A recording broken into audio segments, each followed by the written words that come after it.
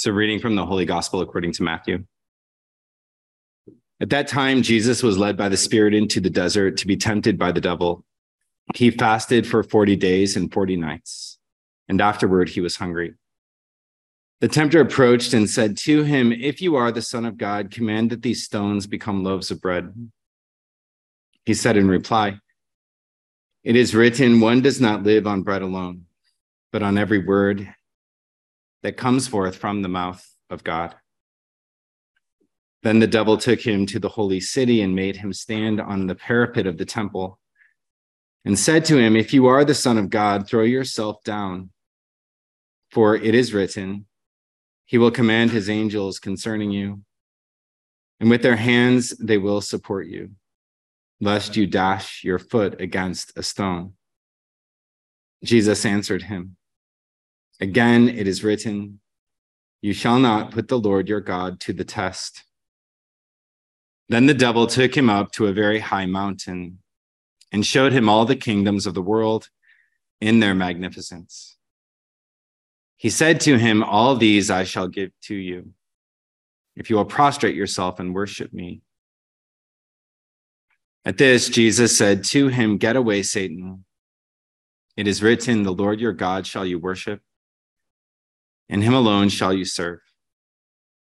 Then the devil left him, and behold, angels came and ministered to him. The gospel of the Lord. Praise to you, Lord Jesus Christ.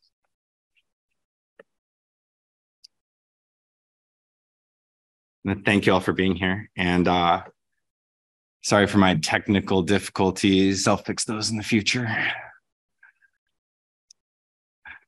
But as we begin this season of Lent and this season of just these holy hours, again, as I've said in my homilies, that my desire is that we can kind of treat these as sort of busy person's retreat and give us something to sort of chew on as we go through the season of Lent. And so each week I'll take a reflection from that Sunday's readings and maybe dive a little bit deeper. And so we heard that gospel that I just proclaimed, read at Mass today.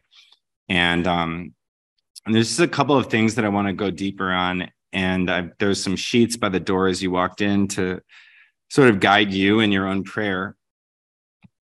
But really with the goal of always creating more space in our hearts for our Lord. And looking at those places in our own hearts where things can go astray or things can get off. And so in the reading, there's that first temptation of our Lord, which is the temptation to turn stones into bread.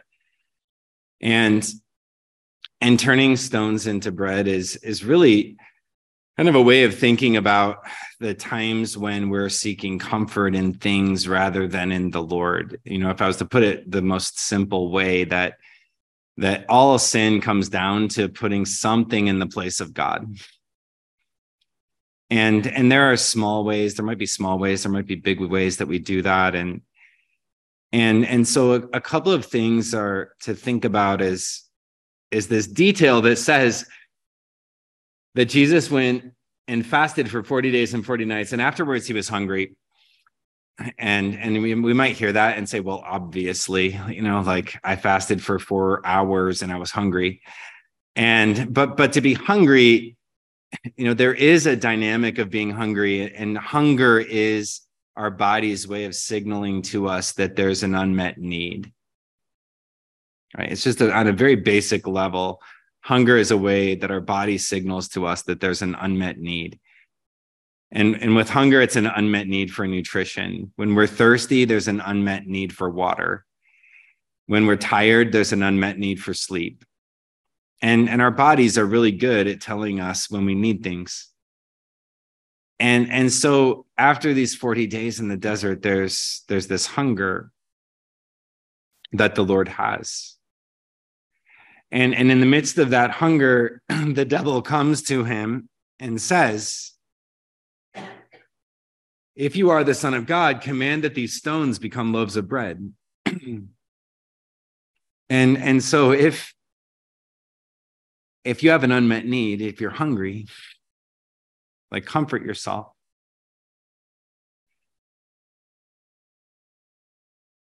And then the Lord responds by saying, one does not live on bread alone, but on every word that comes from the mouth of God.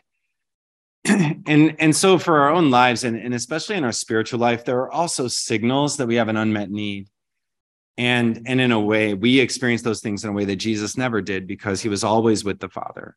And he always knew he was with the Father, but we're human beings and we forget that.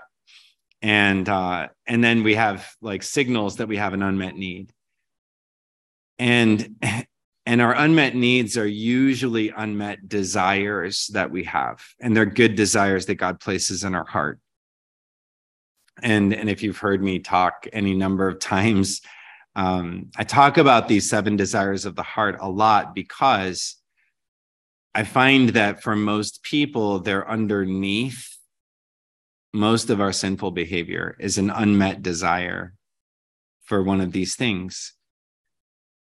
To be heard and understood, which means that people get me. It means that people get me. I was doing marriage prep with a couple this afternoon, and we were talking about emotional intimacy. And I asked them this question, like, was there a time when you were dating and you sort of went from like, I'm curious about this person and I want to hang out with this person, and then there was a day that you just realized, like, this person gets me, right? This person gets me. And there's a kind of a wonder that comes with that. And because it's the fulfillment of that desire to be heard and understood. And I know that I can be myself around this person, that I can express anything to them. And sometimes like that desire goes unmet and it results in us being hungry. That desire can go unmet and it results in us being hungry. And I can think of any number of situations. There might be a situation where I feel like I'm just talking past things with people. Sometimes I feel like that when I'm writing letters back and forth to the Chancery, and I'm expressing something and then they write me back and I'm like, am I speaking Chinese? Like, I feel like I'm speaking Chinese. I called somebody actually yesterday and I said, I feel like I'm speaking Chinese. And what do you mean? Well, I just like, I feel like I ask a question and then you give me some other answer to a question I didn't ask. Like, but that just happens in relationships, right? Like, it happens in a lot of places in relationships. And sometimes we're just not very good at expressing our needs either. Or we express our needs in subtleties, or we expect people to read our minds. But it oftentimes can end in that unmet desire, or a place where that desire to be heard and understood goes unmet. And we're hungry. Or the desire to be affirmed, and the desire to be affirmed is just a desire to be seen and to be loved. Or I oftentimes say, like, to be affirmed is for somebody to say to you, it's good that you exist, or I'm glad that you're here, right? I'm glad that you're here. Or it's like such a delight to see you. And I think about when I was home a couple of weeks ago and I ran into that friend that I knew in high school and I haven't seen him in 30 years. And he walked in the mass that morning and we had like 5 or 10 minutes in the hallway. And I just said, like, this was the highlight of my whole trip, was getting to talk to you for 5 minutes, because you're one of my favorite people in high school. And he kind of was, what? But we need to hear those kinds of things, because it's good that every single person exists. And oftentimes we can fall into affirmation deprivation and just like have that need to be affirmed, and then a cycle can come, and that cycle is really hard. And I've been stuck in that cycle before too, where I don't feel affirmed, and so I start asking people to affirm me, or I start doing things to solicit affirmation, but then I really never feel affirmed.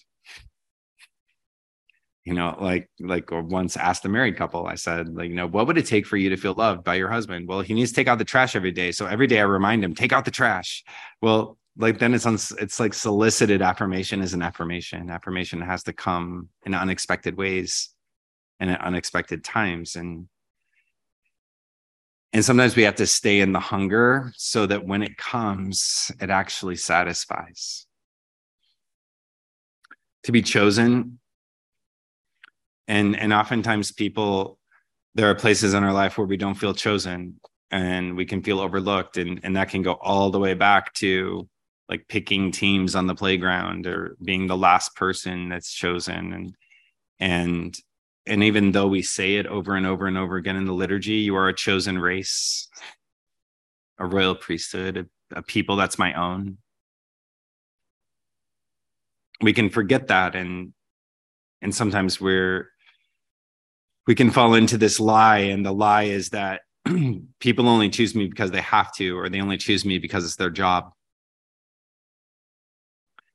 And instead of like, no, that this person is actually giving me their time. And the Lord like chooses you, not because he has to by default, but he sees you and he notices you. And he calls each and every one of us. But like the others, when we don't feel chosen, we're left to be hungry. To be included is very much the same. Or we all have a desire to be blessed. We all have a desire to be safe. And we all have a desire to be touched. And whenever any of those 7 desires goes unfulfilled, we're hungry. And then in the midst of our hunger, we tend to try to meet those desires on our own. And oftentimes that manifests by turning to sensations or distractions, and whether that manifests itself as like food, or it manifests itself in lust or anger, like our desire for affirmation, that when it's unfulfilled, it often turns into anger. Or a desire to be chosen, when it's not fulfilled, it can turn into anger or resentment. And we kind of find other things. And whenever we're doing those things, we're turning stones into bread. And we're trying to meet our own needs. And that's really what the evil one is saying to our Lord is if you're hungry, meet your own needs. And instead he stays in the hunger and waits until the angels come and minister to him. And that's really what we do during Lent is we can take some time and look at our lives and ask ourselves, when our desires are unmet and we're spiritually hungry, what do we turn to? And so just to invite you to spend some time in prayer, just reflecting on that. And even in the last year, okay, so in the last year, when those desires are unmet, how have they been unmet? And what have I turned to? And in each of those cases, it's really us trying to meet our own needs. And then we're not giving room for the Lord to do his job. It's another like phrase I had from the weekend that's left over, is sometimes we don't leave room for Jesus to do his job.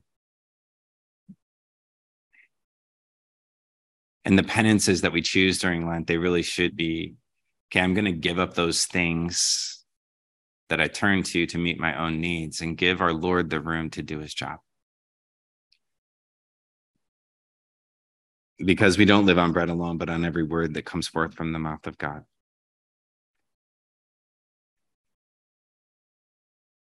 And then the last side of that first page that I handed out is just to, in your own words, share honestly with the Lord about the ways that you've sought to meet desires with material comforts or sin, and repent for doing so.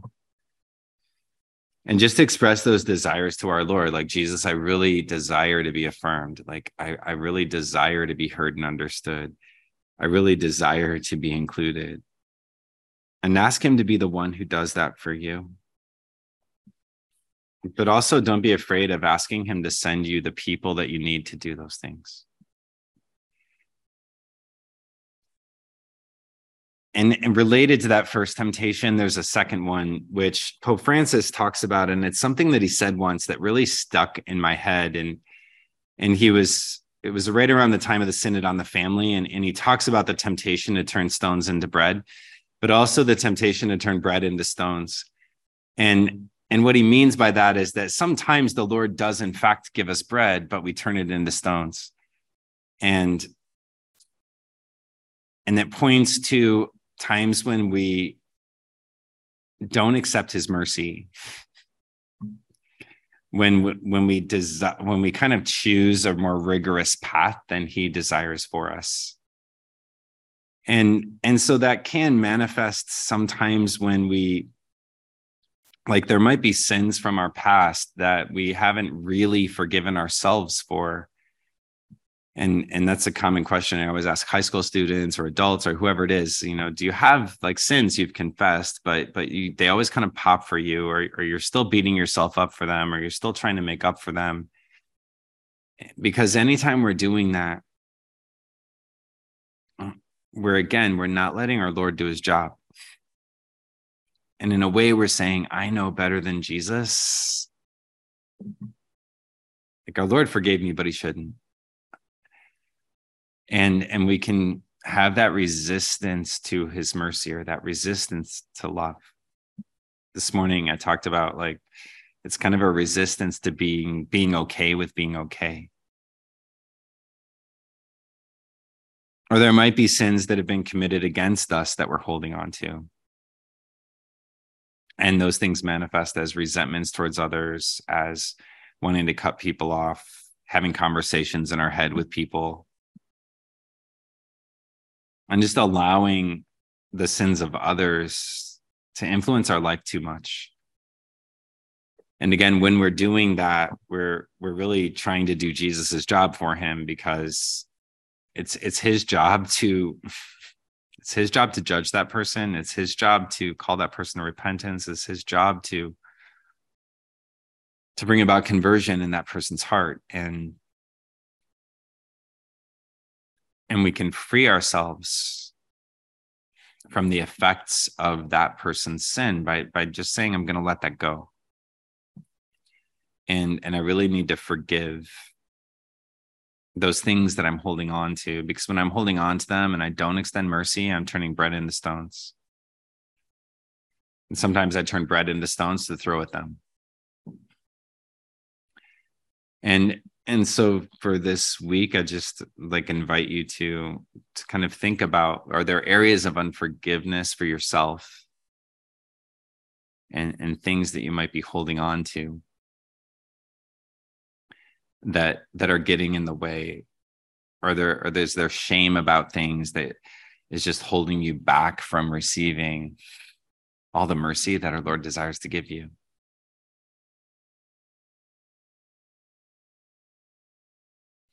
Are there other people's sins or hurts that you're holding on to? Is there unforgiveness for others that needs to be addressed? And then in the coming weeks, I'll kind of have more reflections kind of guiding through, like, letting go of those things, forgiving those things. But it might be enough as we're beginning this Lenten season to just kind of make a list of those things and acknowledge them. And to be able to just spend some time in honesty with our Lord, and just honesty about, okay, this is where I find myself right now on the first Sunday of Lent in 2023. And that gives us a starting point. Right? It gives us a starting point in that place of honesty. And when we start from that point of honesty, then our Lord has the freedom to enter into our life and to take us higher, right? And to take us to the better place. And wherever we're afraid or resistant to honesty, it just delays our conversion. It delays the good things that our Lord desires to do. And I'm mostly saying this in encouragement, because I'm the king of delaying the things that our Lord desires to do. And so just invite you, as we're spending time with our Lord, to even just start to write those things down, and to say, okay, like, these are the things, like the tangible goals maybe for this Lenten season, and then to patiently allow the Lord to move you.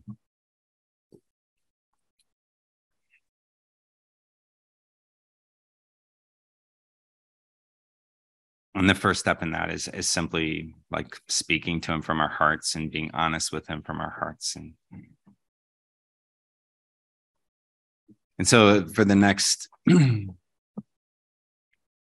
minutes until we have benediction, and just invite you to let that guide your prayer. If our Lord takes you in another direction, that's great. Just follow him where he's leading you. I will be in the sacristy hearing confessions for anybody who desires to go to confession tonight. So like I'll have a noise on the speaker that's outside the door, and there's a screen and a kneeler in the sacristy. And then we'll have benediction just before 8 o'clock.